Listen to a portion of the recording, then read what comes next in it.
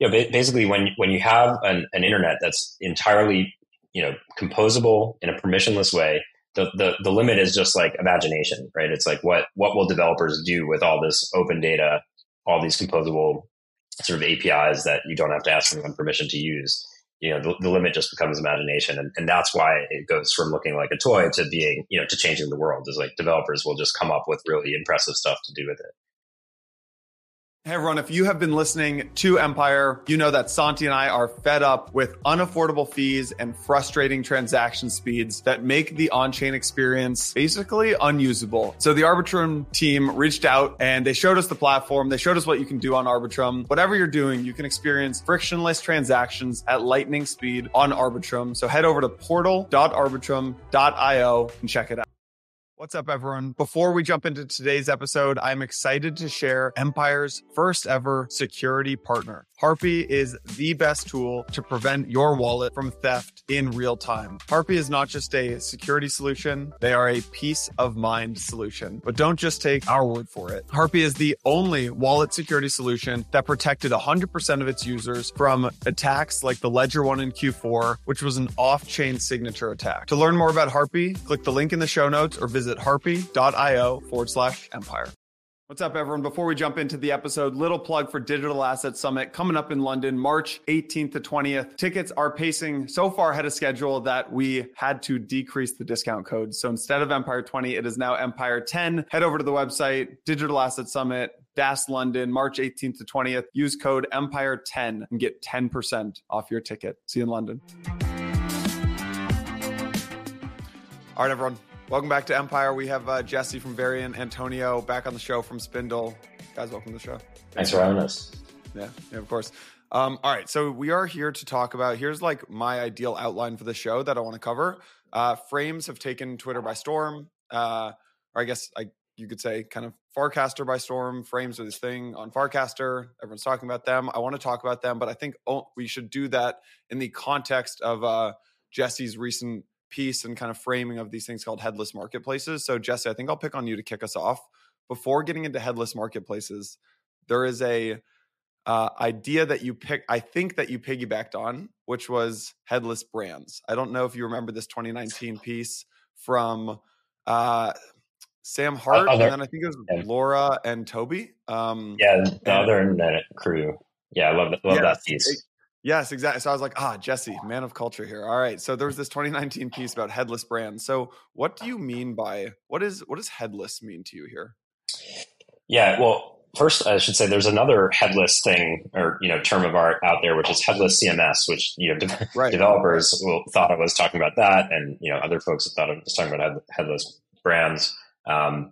And to be totally honest, when I crafted the term headless marketplace, I wasn't explicitly thinking about either of those two things. I was really just thinking about smart contracts. That was sort of the inspiration for this term, and I'm going to get into that. But I guess I'll start by just sort of offering the definition, which I gave for headless marketplace, which is basically a market that leverages global on-chain identity, money, and data while distributing the market locally wherever a user's wallet already is. And I'm reading this from a tweet that I posted. I kind of was just thinking on the fly.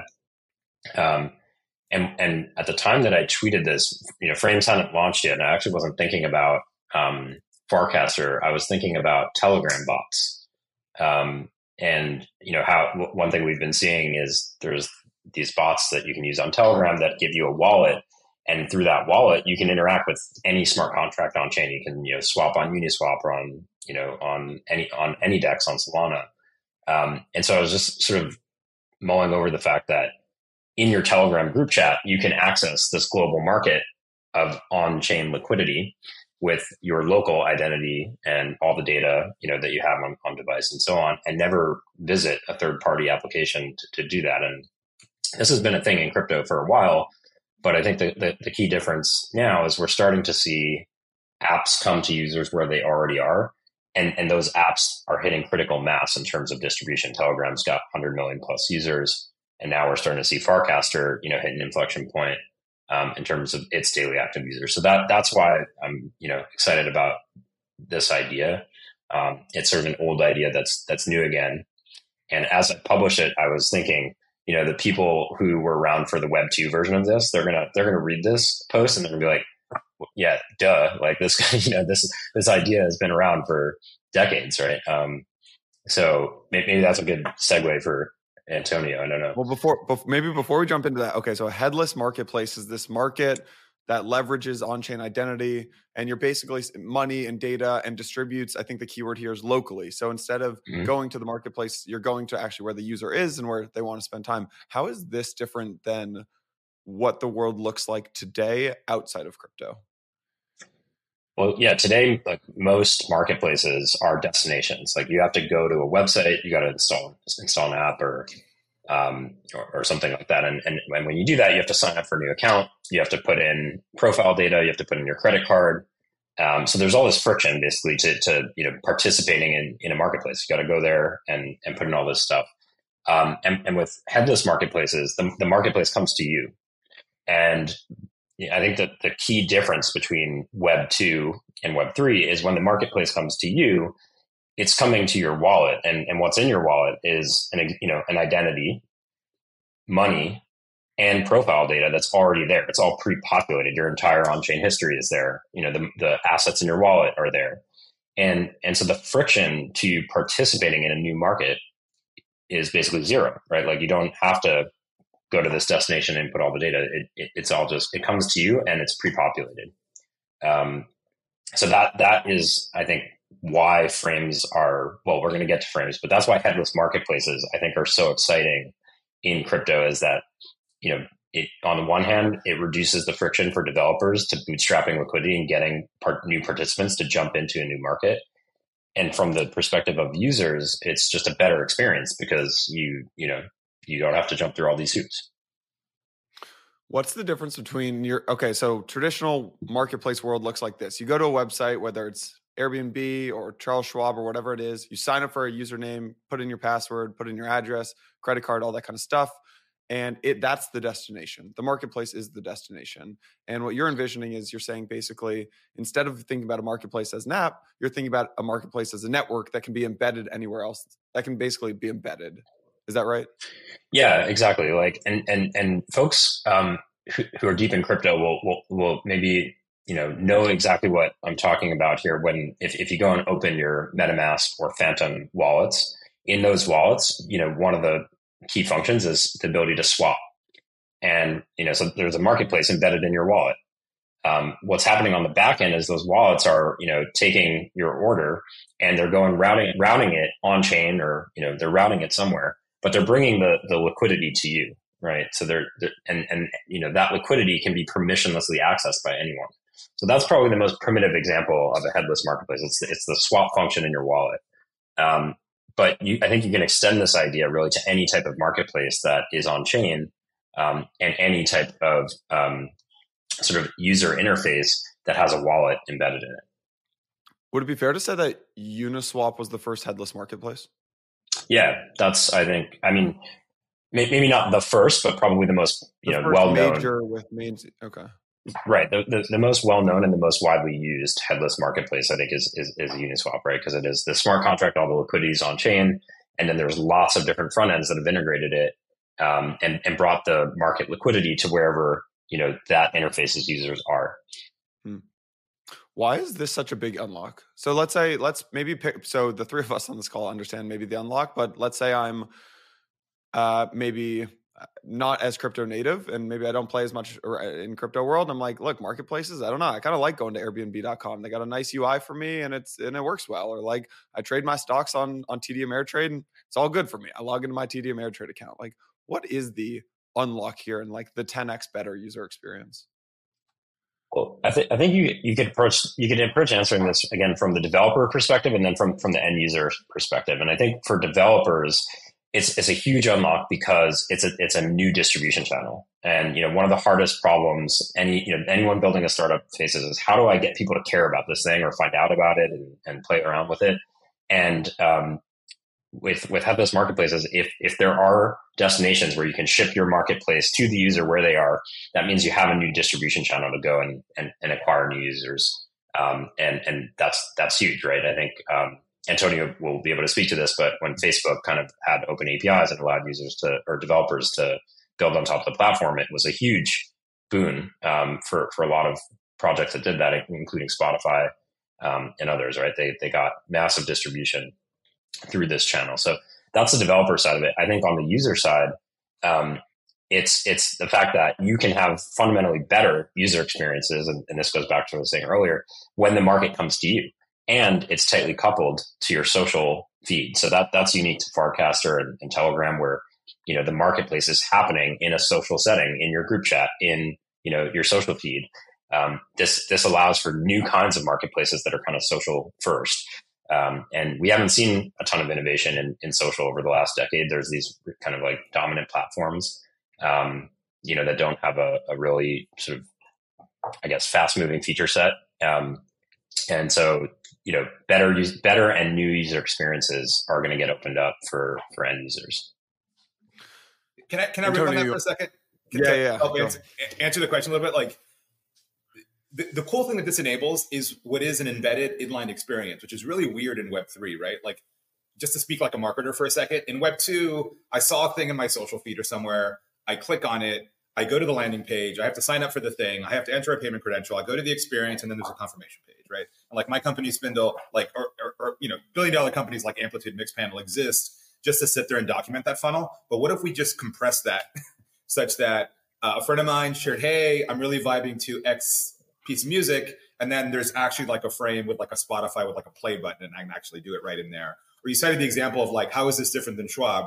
I'm reading a piece about how Facebook jumped 18% today in the market, and there's actually a widget that says buy 100 shares of Facebook, and it just works, right? Like you could enable things with this that like don't exist in Web 2. And as proof of lack of existence, think of what Amazon would pay for a one-click ad that they could show you. Like, you abandon the thing in the shopping cart, you go back to the New York Times, and like one-click purchase. It doesn't exist because you can't enable it.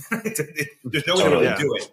But you can natively do it in Web3 because, as Jesse said, all the identity, the money side, the identity, the login has been kind of outsourced, so to speak, to this consensus mechanism that everyone can just have access to.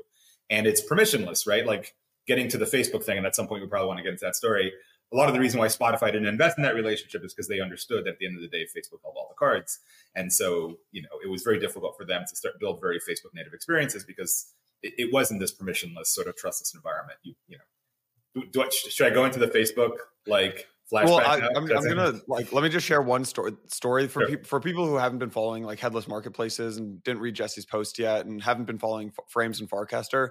The way that I tried to explain it to a friend the other night over dinner is inside of your. I actually think Instagram has done a good job of this.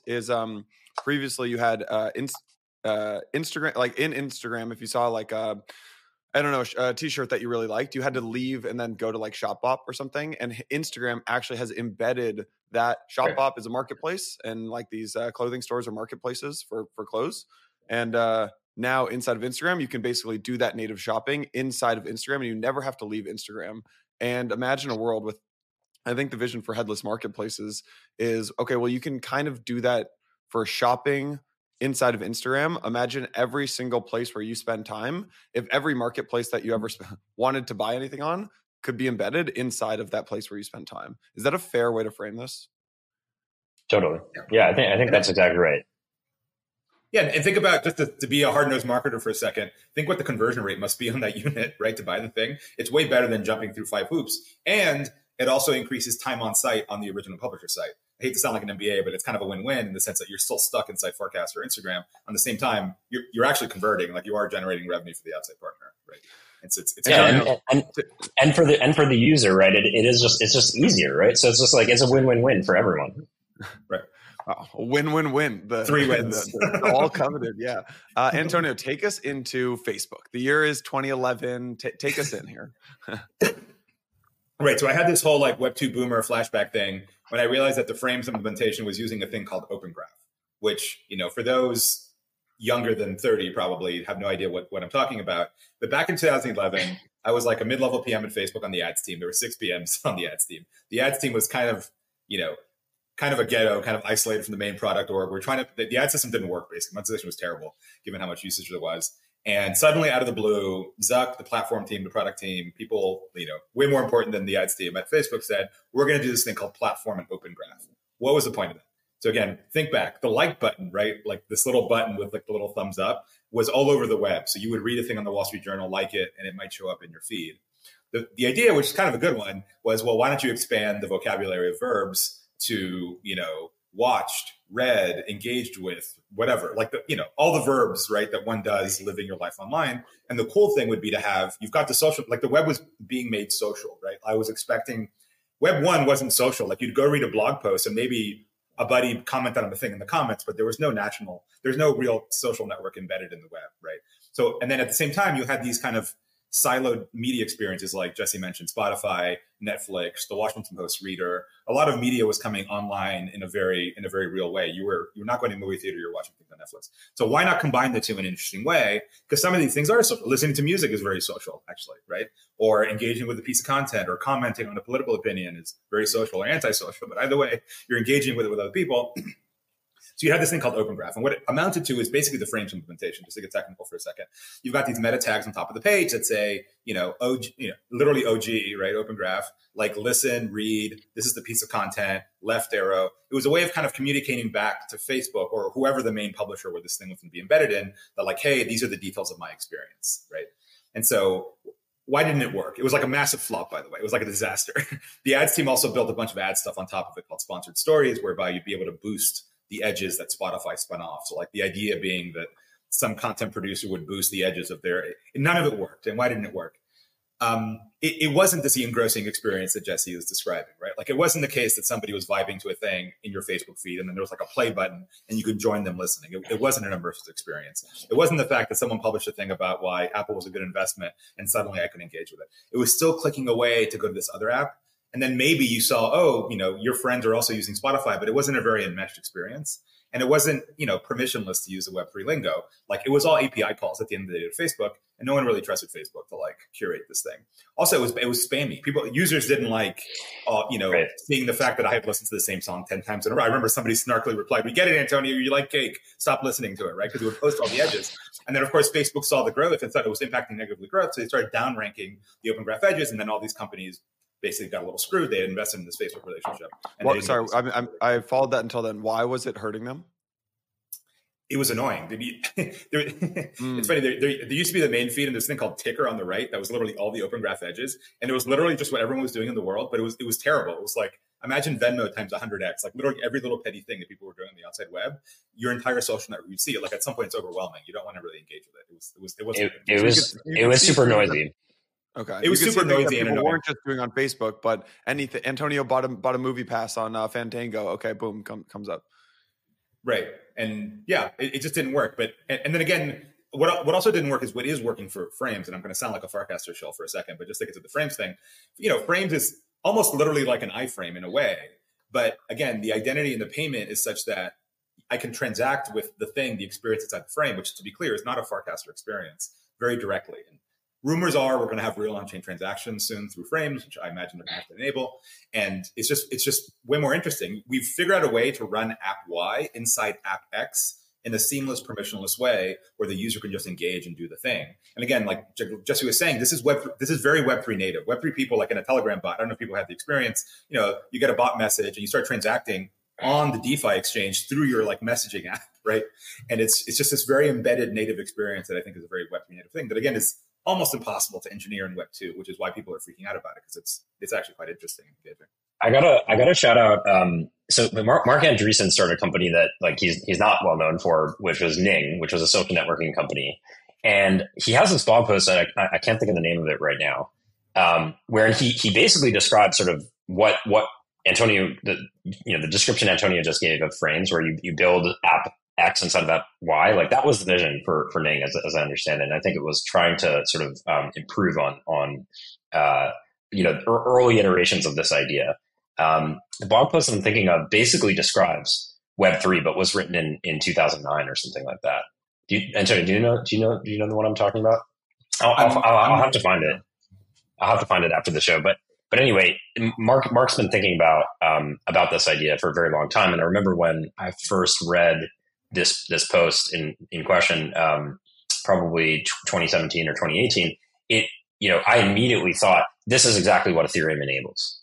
And that, I think, fast forward now, 2024, we're finally starting to see it happen. And like the reason people seem so excited, developers in particular, is that composability is sort of what we're talking about. Composability of one app inside of another, and that composability is something developers have been really excited about in crypto for a long time, myself included. Right, like the fact that I can take smart contract A and compose it with smart contract B, and I don't have to ask anyone permission to do that. I can just put the two together.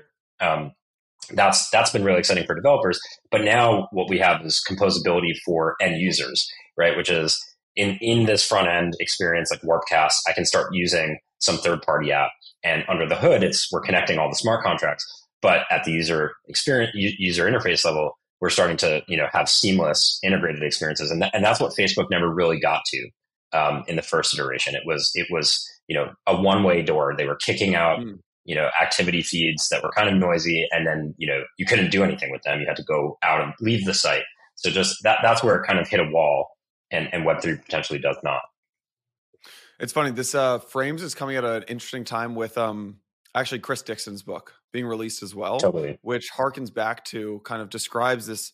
It's a good book. People should read it if they haven't read it already. It's what Web 1 looked like, very open. Web 2 also relatively open at the beginning. Then Web 2 starts to get clamped down, and now we've ended up where we are today, right? Facebook, Amazon, Google, et cetera, basically control 95+% of the Western internet. So maybe Antonio, take us back to 2005 energy, like 2008 energy, whatever it may be, like Web 2.0, Ajax. Open, I don't know if you were doing that stuff in 2005, whenever it was, the open web energy. Like what did this look like? In 2005, I was a grad student at Berkeley, and the most stressful decision in my life was what pastry to order at cheese board in the morning. Those are the days of utopia. I wasn't worried too much about tech at the time. But I can definitely remember the time more like 2008 or 9, where I'm literally in South Park in Soma in San Francisco, by the way. And like Twitter was invented like 100 yards that way. And literally every company, GitHub is over that way. Like every company that mattered in consumer web was within 5 blocks of where I'm sitting right now. And it was super exciting, right? Like you'd watch, you'd see Brian Chesky of Airbnb walk on the street. All the VCs were in the blue ball across the street. The feeling that, and I moved here from New York, right? As an urban comment, the feeling that you were at the center of something really big. Like it was pretty clear that like all this stuff was going to change everything. And a lot in tech is like super shilly, and crypto in particular. Oh, we're going to change the world. But then I lived in Barcelona for a while after Facebook, and it's like all of downtown Barcelona is Airbnb hotel, basically, right? Like literally, which isn't great for the city, by the way. But it's, or you go to Uber and there's riots over the Uber drivers who are obviously running outside of the taxi paradigm. It's like, there were downstream effects, not always positive, by the way, of tech. And it was just like a super exciting thing. The world was your life was getting intermediated by this. People forget that. Like, I remember I bought the first iPhone. I guess it came out in 2007. And by the way, I haven't actually tried the Vision Pro yet. One of the guys in the office bought one. But like the first iPhone actually wasn't that exciting, and actually wasn't better than my BlackBerry. But eventually it did get there, right? After a couple of years, it was like, oh, wow, this is like, the little blue dot on the map was like life-changing, right? Like we didn't have blue dots on maps. So yeah, I mean, it feels in that way, there's a natural gushing kind of excitement about it.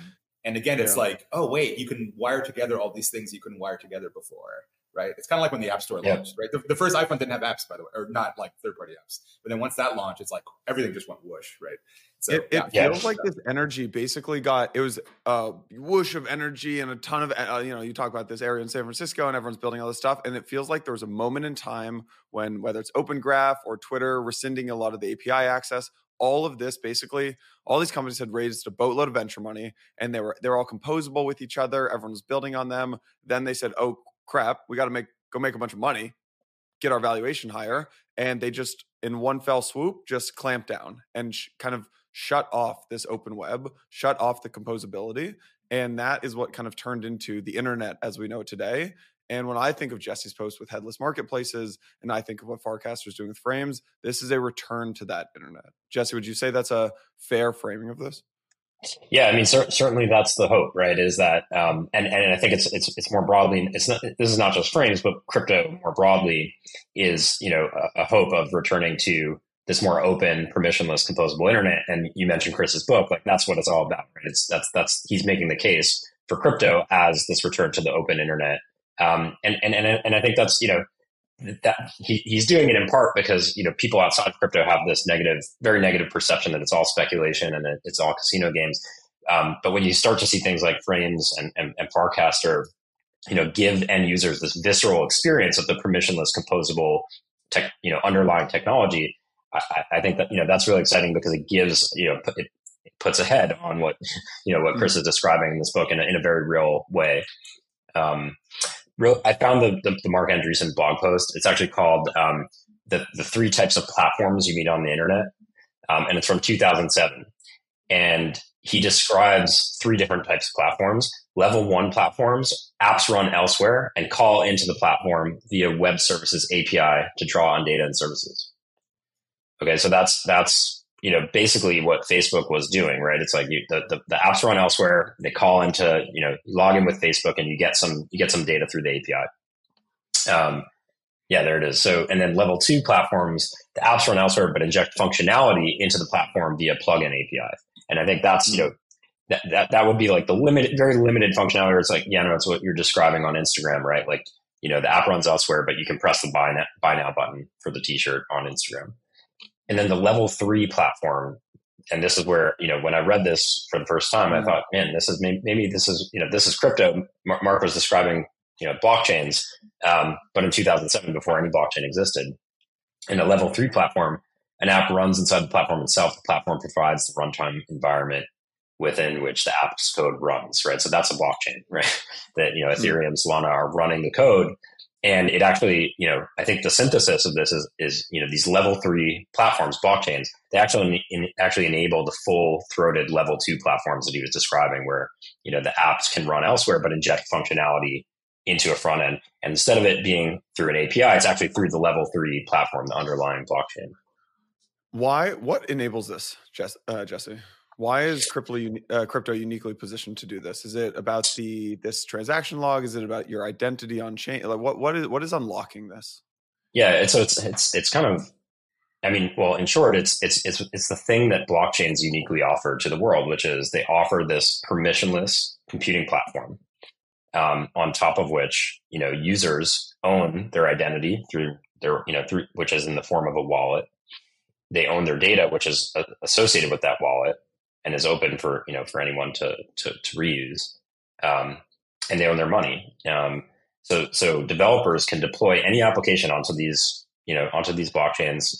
Chris Dixon likes to call them computers, and I think that's a very apt metaphor for them. They are, blockchains are computers, and they run software, and then the users interact with them from the edges of the network, and they own their identity, money, and data. And so the result is you can deploy applications, anyone can compose them into new experiences, and then you can bring those applications to the users wherever they are and access those users' identity, money, data, and do all this without asking anyone for permission. That's the big promise of blockchains, and it's, I think, what we're seeing with Frames. Does that make sense, or any questions there? No. It makes sense to me. Take us deeper into Frames. So maybe I don't know if this is a question for Jesse or for Antonio. What is Farcaster? I think a lot of people think of it as an app. It's more of a protocol. And then what happened this week with Frames? Sure, I can take it. It's a point of order. I guess you would use it for those interested. You'd go to warpcast.com to actually use it. So Farcaster is the protocol, which is the underlying layer. Again, the protocol sort of app distinction. And Warpcast is the actual app. Again, it's the analogy everyone cites is like email. There's the SMT protocol, and then there's Gmail that you use on top of it. So again, it really just to hit. I was going to show Chris's book because I have a copy of it somewhere. But like Chris's whole thing is how this, the protocol. It's going back to Web 1 in a way. It's actually a piece of boomer nostalgia. Oh, there we go. I'll show it for him. I've even got a baseball cap. They sent me a baseball cap for it. But yeah, so Farcaster is the underlying protocol, a lot of which, frankly, is not on chain. Actually, your identity is on chain, but actually the messages are not.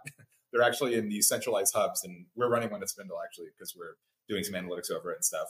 But the idea is that anybody can skin an app on top of it, right? So which frankly solves a lot of the problems that are inherent in social networks, like content moderation, pornography or bad content, spammy bots, like all those problems are in some sense solved at the app layer, not at the protocol layer. So you can post all you want, but we're already seeing it, by the way, in Warpcast. People are starting to, dumb reply guy comments, and Dan's like not banhammer, but like downranked in the feed, right? So the app just says, look, yeah, you can use another app that gets you all the crappy shit if you want to see it, but at least on Warpcast, which is the biggest app that's being used on Farcaster, those replies will not be seen there. And so there are moderation tools, to be clear. It's not a free for all. I started a channel on Farcaster. You can use what are called warps, which are kind of an off-chain point system currency, and start a channel. I am the admin of that channel. If anyone gets out of hand, I boot them and I downrank their stuff, right? So there is accountability. It's not a free for all. It's actually way more polite, at least now, than Twitter. And yeah, the frames thing, yeah, again, looks like an iframe, if you know what that means. Basically a square that's exposed to another developer. You literally just share a link to a site that has the appropriate open graph tags on it. You don't even see it, but they're kind of embedded in the site. And then that gives you functionality. So somebody, as an example, I did in my post, somebody ran a Doom server inside. It wasn't a great experience. It's a little slow trying to play Doom, streaming through a window. But the idea is they had like left, right, forward, and shoot buttons in the OG tags. And so those buttons appeared in the actual embed. And then the server was streaming to you at a kind of reduced frame rate, the actual Doom experience. So you could actually see Doom inside Farcaster, which it's kind of it's like a Reddit joke, right? Like, oh, does it run Doom? And so like, yes. And the engineer who did it, Cassie, has this hilarious blog post describing how she actually managed to get Doom running inside frames. So that's the idea. It is it's what Facebook couldn't enable, going back to the open graph conversation. Like, here's a little portal to another app in which you're kind of auto logged in because you have an underlying, you can associate a wallet to your Farcaster experience. So you have an FID, which is like your Facebook ID, right? Like just your user ID, but then you have an associated wallet, and that wallet is the identity. And so everyone, again, Web3 is about getting everyone to agree on common protocols and standards in a world in which it's become these fiefdoms of social networks. It's like, no, we all agree that Ethereum or Optimism or whatever chain you're on, that is the identity system. And if you don't like it, well, sorry, you're just you don't get to play in this pond, right? And so everyone agrees that Ethereum address is you. And so they can do things like, reveal to mint, someone sends you the mint and you actually receive it inside your wallet and you get it because Farcaster knows what your wallet is. I'm not sure how they're going to implement the transaction, but I'm sure you're going to be able to do on-chain transactions through frames at some point. And what that means is, potentially, somebody's sharing a piece about, I don't know, some token that's doing well, and you might actually have a trading widget right there with your favorite marketplace that says, hey, click right here to transact. And again, the experience we said of like, hey, can I go buy, Facebook stock if I'm reading a story about Facebook? No, like that'll never exist in Web 2. It will never be implemented with the existing Web 2 stack. And Web 3, it's actually not that hard to do. And so right. That's the frames experience. And again, it's going to get more exciting, right? Like literally just today, Dan launched video in Farcaster, right? So imagine, can you have video in frames eventually? Like literally every app that you engage with on the internet, can you have it embedded in another experience, in a social experience with other people? That's the exciting thing, right? That's why, again, it is the ultimate open graph vision, or the vision of Mark. I hadn't even read Mark's post that, again, was kind of impossible to engineer before, but now it's possible. Yeah, and just want to add one quick thing. I think that was an excellent summary of the protocol. And the thing that is critical to understand, I really want to tease out is, Web 2 tried to do this, and ultimately maybe there's some world where Facebook could have gotten there, right? Like where they could have really enabled a seamless two-way API between like Spotify and Facebook, and you could have listened to your friend's playlist right on Facebook. Maybe they could have gotten there, but why? One of the key reasons that they didn't get there is the lack of trust between those two companies, right? Because Spotify really had to trust that Facebook wasn't going to screw them, and they didn't, and for good reason, because Facebook did end up screwing them, right? And so here, the reason this is so exciting, it's an old idea that's new again, and actually can be realized, is that the trust assumptions are eliminated, right? And that's because these applications that are composing together are on top of blockchains. The users own their identity, the users own their data, the platform doesn't, right? So you don't have to assume trust in the third party, at least, and that's the theory. In practice, everyone's using Warpcast to access frames, right? Which Warpcast is a for-profit company built on top of the Farcaster protocol, and so in order for this to be fully true, I think you have to have you have to have multiple clients. You have to have Warpcast sort of honoring the protocol, but you're still ultimately subject to the rules of Warpcast in the Warpcast client. But critically, the frames interop between apps is part of the protocol, right? So the trust assumptions are gone there. So Frames feels like this neat little playful thing kind of right now. But I think there's I saw you can order Girl Scout cookies in someone's frame, and it's kind of this, it's a toy. It's like what Antonio was talking about when the iPhone came out. It's like, it's a nice little toy. Okay, cool. It can like map me somewhere. Like, okay, that's cool. Whatever. But Packy McCormick has a good piece on this on Frames in his Not Boring newsletter, and he said, look, it's this nice little tool, right? Like little playful thing right now, but this could be the first domino to fall towards toppling Twitter, killing Apple's App Store monopoly, or creating something entirely unique. So paint that vision for us. Like what could this become? Well, I mean, I guess the first thing I'll say is like, I kind of look at Frames and all the excitement around it as, this like, lightning in a bottle moment for Web3 social, right? Like we really, Web3 social has been something people have been talking about for a long time. But this is the first time you've seen a social app in the crypto space get, up into the right daily active user count and that are retaining. People are staying engaged here. And it's not because of an airdrop or something like that. It's because of some technical innovation. So, whenever I think you see these, Antonio mentioned, the blue dot, you saw the blue dot on GPS, like that was like an aha moment. I feel like this is an aha moment for a lot of developers in the crypto space about what's possible, what kind of new experiences, can be enabled in Web3 social. And so I hope certainly that this is the first of many more moments of people building, compelling new social experiences in the crypto space. And so Farcaster is today the dominant social protocol, but maybe in Warpcast as a dominant client, maybe we'll see more clients, maybe we'll see more social protocols, maybe, for different media types, for example. And so, coming back to your question, like, how does this get beyond the toy into, how does this change the world? Well, it may just be that this is the thing that is the magnet for, entrepreneurs to come in and start building Web3 social, because there's this sort of playbook that's now clear on how to, how to do it, how to, get distribution and so on. So that's a very high level answer to it, but I'll park it there. All right, I mentioned them in the pre-roll. Now I'm going to bring them up again. It's Arbitrum. Santi and I are really fed up with these high fees, and we're really excited to have teamed up with Arbitrum for the next couple of months on Empire. As the leading Ethereum scaling solution, Arbitrum now powers hundreds of decentralized apps across DeFi, perps, NFTs, gaming, and a whole lot more. The team has showed us everything in the ecosystem, both now and what's to come, and we're really, really excited about it. Arbitrum allows both daily users and developers to interact with Ethereum at scale with low fees and faster transactions. The way the team got me excited was through portal.arbitrum.io. So my call to action to you is to get started by visiting portal.arbitrum.io. Go experience on-chain like it was meant to be.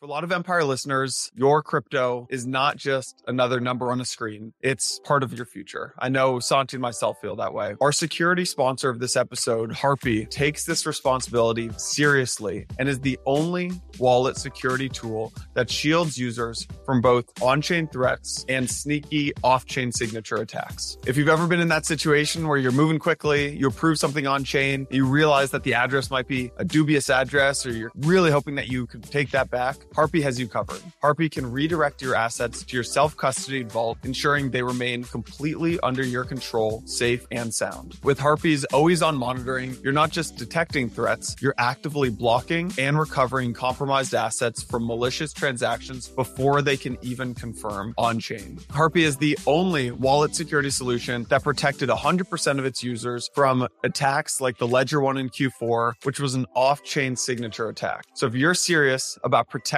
your crypto investments, it's time to make the switch. Secure your wallet for free at harpy.io/empire. That's Harpy, HARPIE.io/empire. If you want it to be even easier, just click the link in the show notes. It's interesting. I'm actually thinking about this in relationship to Blockworks' strategy. So take one thing at Blockworks. We have a conference that we host with the guys at Bankless called Permissionless, and we sell tickets. And the way that we might sell a ticket today is, well, we build a big audience on Twitter, and then we will post a link to our page on Twitter. Someone has to click the event page. Then they go into our event page, and they then click another button that links them out to Universe. And Universe has embedded Stripe, where that user can then buy the ticket. And with Frames, we could theoretically just set up a wallet and post, say, buy a ticket to permissionless, and you can, as a user, on following Blockworks on Farcaster, you can literally just buy that ticket in one click right there. Yeah, and the ticket could be an NFT on Zora, right? Like it literally could be like mint this NFT on Zora, and pay $5 for it, and that's your ticket, and you're just hitting the mint button in the feed, so you're promoting it right there. And yeah, as Antonio was saying, like if you do that, probably the conversion is going to be like a lot higher. You're going to sell out way faster. Because there's way less friction. Or you could offer 10% off the ticket if you recast it before buying it, for example, and suddenly you have viral growth, and everyone's resharing it to get 10% off the conference fee, right? Like you can enable that sort of virality. Like the social distribution record becomes. I mean, people are already doing it. It's slightly spamming. It's like, recast before you can mint, because that's all public data that you can actually use and embed into the functionality. So yeah, that's the whole natural referral mechanism. I can post a thing and get a kickback. I mean, think of the ads implications for this for a moment, right? That like everyone who has a channel is going to have their own personal ad network. They share a link, it goes to a thing. They actually get paid if somebody converts. It's you can see the flywheel. Yeah, actually, that basically leads to this domino of what I was trying to get at, I think, with like Packy's post, which is like far off. Like what is this? What happens next and then next and then next is like, I guess you could imagine a world where like you could set up this headless smart contract that's triggered by like I don't know, all these different apps. You have things that you play with all these different apps, and if a user does something on Warpcast, then they have, or someone has I'm making this up on the fly. Someone has 1,000 followers on Warpcast, and they make a trade on Uniswap.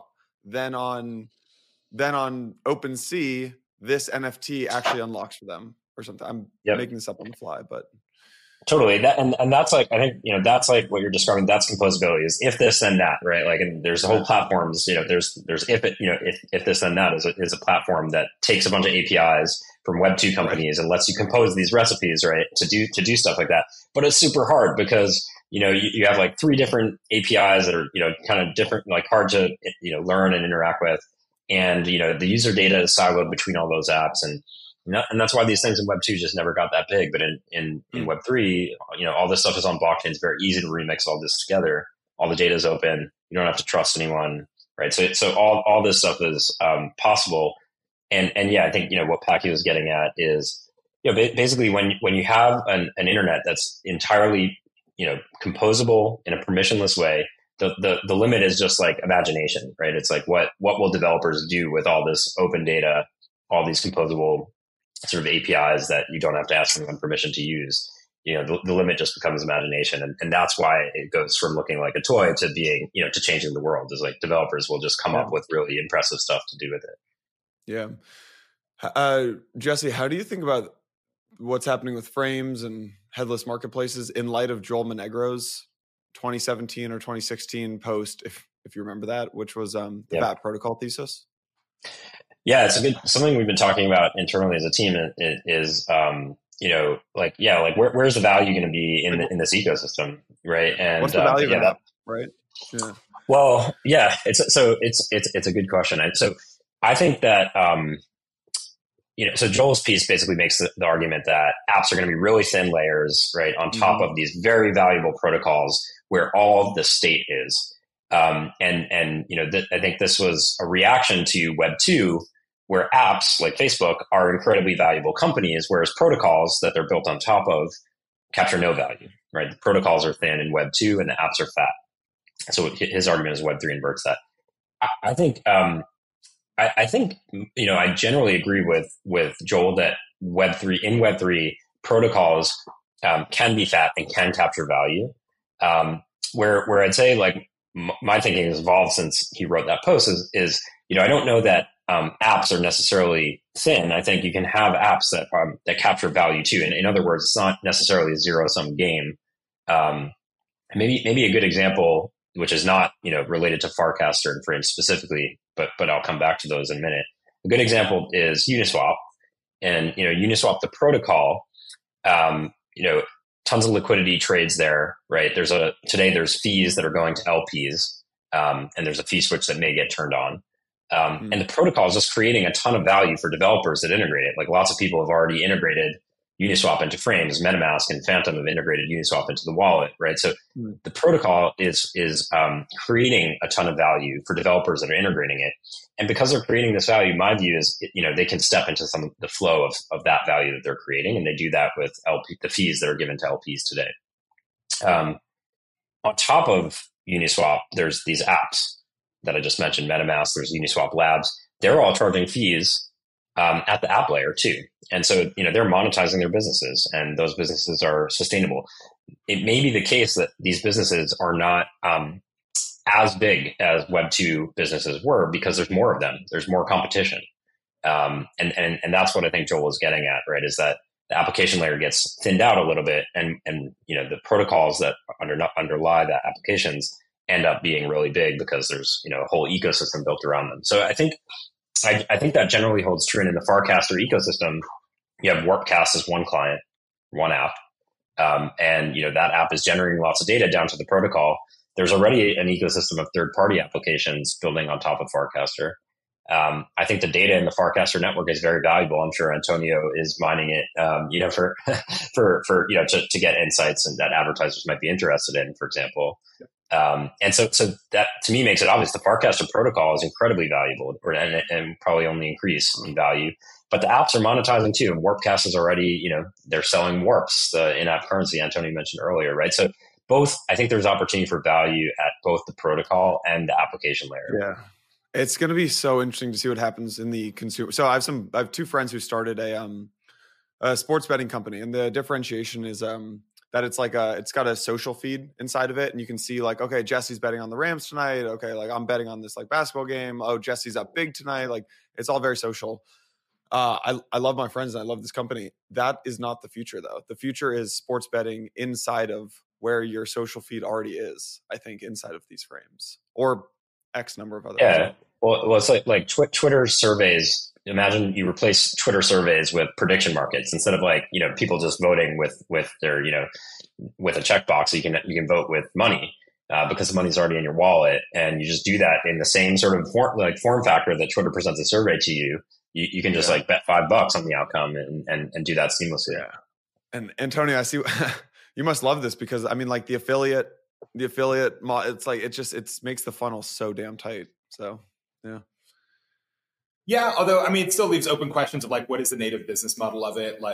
Who's the refer? If someone refers a user that you already have, how much of it? It's an interesting attribution problem, right? Of who actually drove that transaction. And it's all very TBD, and there's no playbook, and no one's figured it out. I think here, let me posit an idea of how this might play out. And Antonio, I'm curious if you'd agree, or maybe there's some historical precedent that's going to undermine this idea. But I can imagine a world where clients like Warpcast demand that Frames give them some kind of Frames that third-party developers are build in some kind of kickback to the interface layer for any transaction that happens through the Warpcast client, right? So if you're minting an NFT, for example, right, through Warpcast, a client on top of Farcaster, and you're paying $5, maybe Warpcast gets $1 or something like that. And if you don't give them that kickback, they're not going to show your frame. Yeah. So as one comment on the Warpcast thing, it costs money to use Farcaster, by the way, right? Dan is starting to subsidize user growth. So signups in something like 15 or so countries are free, but by default, I forget what it is. It's $20 or $30. You have to pay for storage and the protocol fee. So it costs money to use Farcaster, which obviously is a break to adoption. But you can imagine a free version of Warpcast in which actually the advertiser, the person who's putting commercial content on there, has to give a kickback. That's another thing, by the way, the blockchain makes easy. More than one person can get paid, right? You can pay the actual publisher of the app. You can pay the referrer who referred the person. You can actually pay the user a kickback or a rebate for using the thing, right? Money, with programmable money, you have lots more interesting business models, which is not how it works in Web2. Not only more interesting business models, you just have optionality for the first time in what feels like 10 years. There's no optionality anymore in Twitter and Facebook and all these platforms. So that's very cool. Yeah. One thing that's I think important to talk about with regard to frames. So we've been talking. Obviously, we're excited. The community is excited about them. But frames are they are a new distribution channel. They're not a product in and of themselves, right? It's it's a way to bring your product to market. So I think Dan tweeted something to this effect, and it resonated with me. And that is you still have to have a product that people want, right? And Frames is just a new way to bring products to market and get distribution. Your users. It's the place. It's like you're starting a cookie brand like it used to be. Do you want to sell these things on Instagram or open a retail store, or do you want to go door to door? Like another option for the marketer or for the founder or whatever is, let's build something big on Warpcast and go direct. Right. So, yeah, exactly. So you still need a product people want, but I think the thing that's kind of important to tease out is that the types of products that people might want might change because of the form factor of the new distribution channel, right? So the fact that you can ship the product right into a social feed, does that change the design space of what kind of products you build? Because the destination is a social feed, right? So like the prediction market example, right? Like, today, if you go to Polymarket or any of the prediction markets, most of them, they kind of look like, exchanges, like they're like kind of pro trader interfaces, with charts and stuff like that. If you're shipping a prediction market into a social feed, it probably looks totally different, right? It's like, because you want to take advantage of the fact that it's happening in a social feed. So that's, I think, the flip side is you have to build the product people want, but also the types of products you might build that people might want change because the distribution is social first. How easy is it? That's a really good point about that. Yeah, it's kind of like how like Instagram and Facebook and stuff changed the fashion industry by pushing it towards fast fashion, and folks like Zara came out of that. So, how easy is it to build one of these? Like Blockworks. Blockworks is built on Web 2 Rails, like WordPress, and we've got our web, we're not built on Ethereum. We're like a Web 2 company basically, and operating in crypto. How easy is it for someone like us to do something like this? Well, important to note, Frames didn't exist even a week ago. I think they launched last Friday, and we hosted a hackathon in our office on Sunday. So certainly the tooling is nascent, right? And it's getting built out pretty fast, but as I'm unaware of a Frames builder. I saw a request for a frame that basically is like a WYSIWYG, what you see is what you get builder, so you can make it super easy to build a frame. That will happen, I'm sure. Within it probably already exists already. So it's going to get super easy to build these things. That's cool. And I want a Squarespace for frames. We've built one. Zach, the local Zoomer, has built a WYSIWYG frames editor. It's actually quite easy. And again, all the weird open graph stuff is embedded in the website, so it just looks like a website. This isn't weird. When you go to Warpcast, it's not like where's the frames button. You just share the link, and the frame kind of happens, right? Because when it gets loaded in the feed, it goes and reads the page, gets the OG tags, and says, "Oh shit, this is a frame." By the way, expose this button, expose this action. Then I go press the button, I sign the message, it goes, and so there is kind of this back and forth between the sort of frame server. I'm sure if this takes off and becomes the way to distribute product, there's going to be a whole frames as a service industry of people who do nothing but framify your website. Here come the Wixes, the Squarespaces. Yeah. Oh yeah, of course. Oh, there's going to be a WordPress plugin to framify the whole thing. Yeah, of course. Yeah. That's super cool. Okay. How does this change the importance of brand? So if you can do everything everywhere, brand, in my mind, becomes 10 times more important. But I'd be curious how you guys think of this.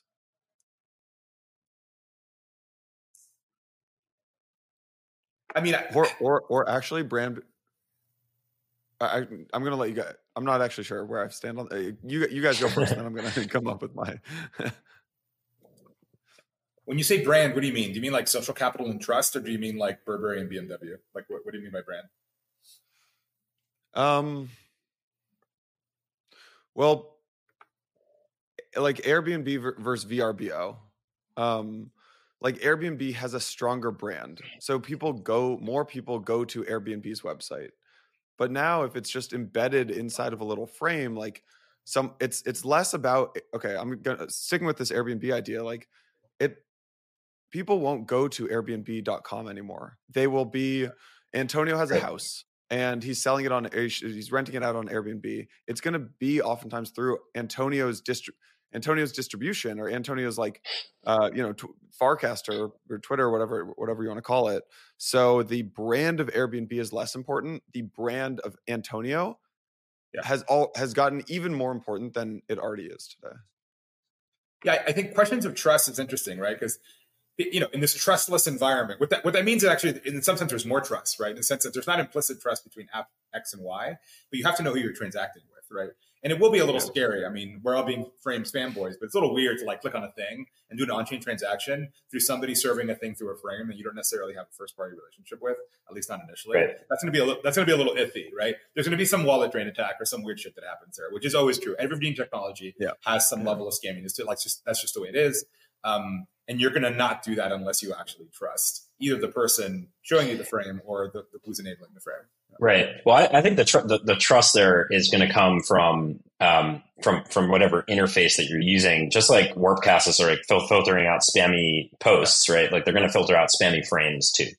Yeah. And we have a portfolio company, Blockade, that's like laser focused on on-chain security, and they're already all over frames and like trying to make sure that like that frames can be easily safe for end users.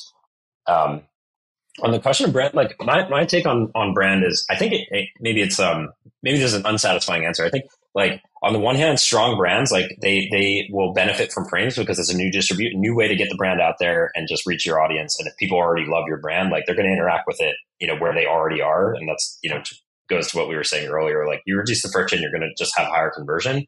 And if you have a strong brand, like that people already love, people are just going to engage with it more. But then the flip side is that I can also see it sort of frames commoditizing certain types of brands, maybe ones that are like less coveted or premium, because the whole headless marketplace concept, right? Like you don't need to go to a third-party destination that you already know. You don't need to think of Airbnb and type in the website. You can instead just access the marketplace where you can say. You could type in, I want to like rent a house, and it could just show you the liquidity from the marketplace. You don't know that it's aggregating that liquidity from 3 different sites, from Airbnb, from Vrbo, and just giving you the results, where you already are, right? So I think it can commoditize brands that aren't premium, that like people don't care as much about the brand quality, right? And they just want the liquidity. It's like flights and stuff like that. You don't really care about the airline that much, right? So aggregators play a role, and frames could be like a channel for aggregation. Super interesting. I want to maybe end with Jesse, your guys' thesis of the ownership economy and how that's evolved over the last couple of years, and how headless marketplaces, if at all, ties into this. But anything else on frames or Farcaster or Antonio? Anything we missed from you about any of this? Or no, I'm glad we have a name for it. Headless marketplace. It's been irking me that you definitely put your finger on something that is like, it kind of doesn't exist in Web 2 and it exists everywhere in Web 3. And I'm glad we have a kind of a name for it. So thanks for that. It's definitely better than better platform integration. So yeah, that's terrible. Yeah. Well, I do want to shout out Bountycaster. As I should have mentioned them earlier as an inspiration for this. So Bountycaster is Linda Shea, and she's the founder there.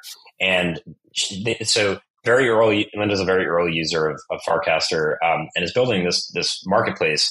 It's a bounties marketplace. So developer and talent, you can post $100 to go build this thing for me, and you post it on Farcaster, tag the bounty bot. And someone can go and claim that bounty, and because both of your handles are also crypto addresses, like the money can just flow, right through Farcaster to the end user. So this was actually a big inspiration for me in thinking about headless marketplaces, because Linda literally built one and probably the first one on the Farcaster protocol, where you could end to end sort of post a bounty, be the solver for a bounty, and never leave the Farcaster experience that you're in, which is mainly Warpcast. So that was a huge inspiration and aha moment for me. And I just wanted to shout her out that, she obviously saw this way earlier than I did. And anyway, cause she's building one of these things and has been for nice. A minute now. Shout out Linda. How does this tie into your guys' ownership economy thesis, which when I think of Variant has been at the backbone of Variant since you guys started? Yeah, I mean, it was our founding thesis. I think, so the key, what is the ownership economy? It's the idea that, next generation of internet products and services are going to make ownership the keystone of new user experiences. Okay, that's pretty broad.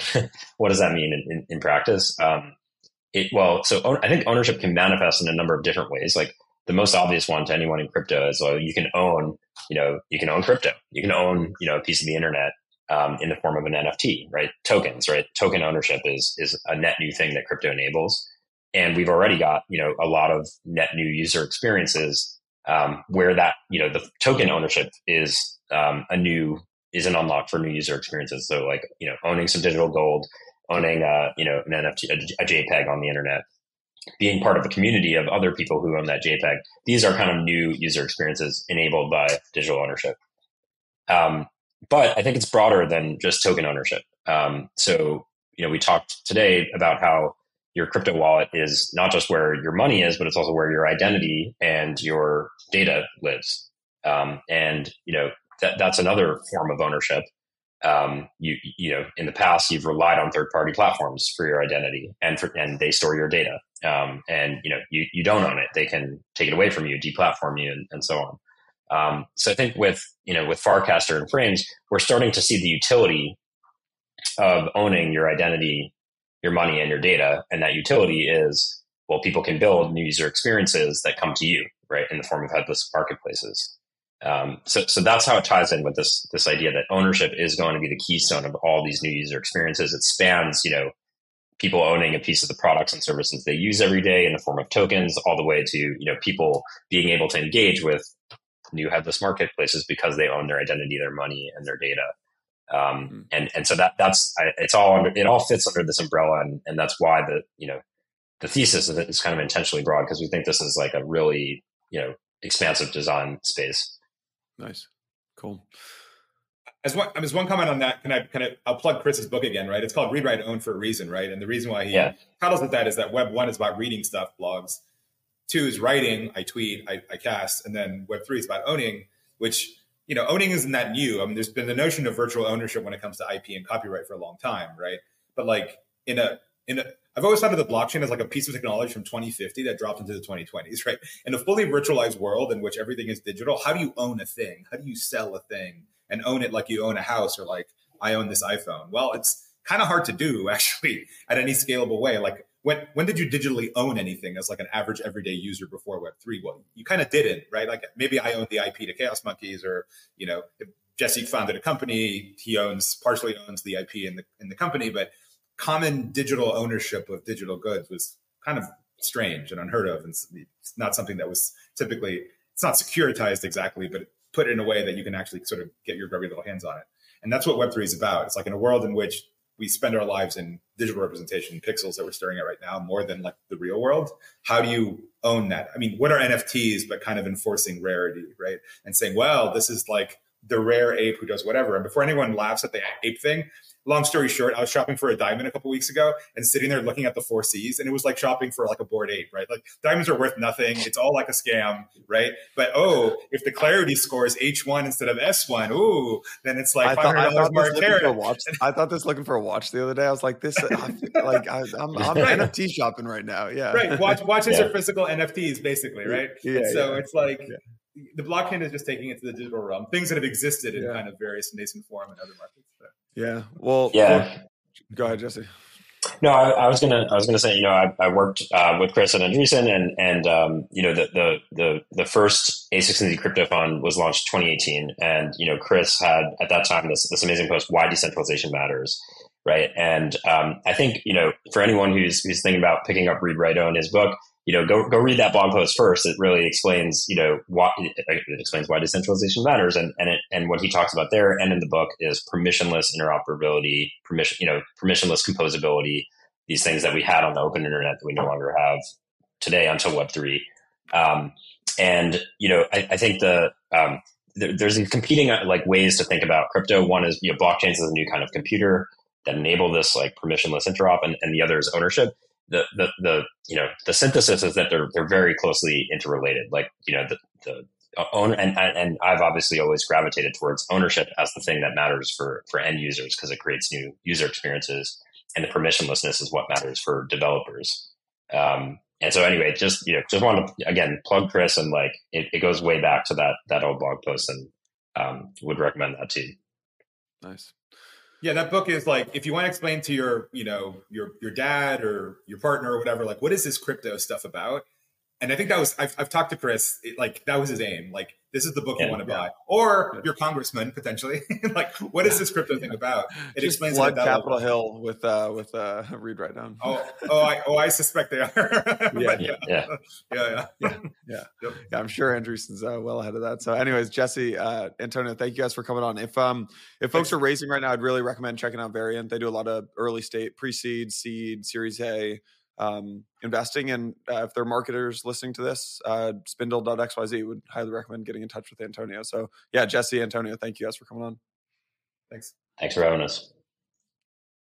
Hey everyone, Jason here. Thank you so much for watching today's episode. Wanted to take a quick second to thank today's title sponsor, Arbitrum. We know you are tired of on-chain experiences that have unaffordable fees and frustrating transaction speeds, and that's why we partnered with Arbitrum. You can experience frictionless trades, lightning speed, and lag-free transactions, all for pennies per transaction. Explore Arbitrum's expanding ecosystem at portal.arbitrum.io. That's portal.arbitrum.io. See you for the next episode.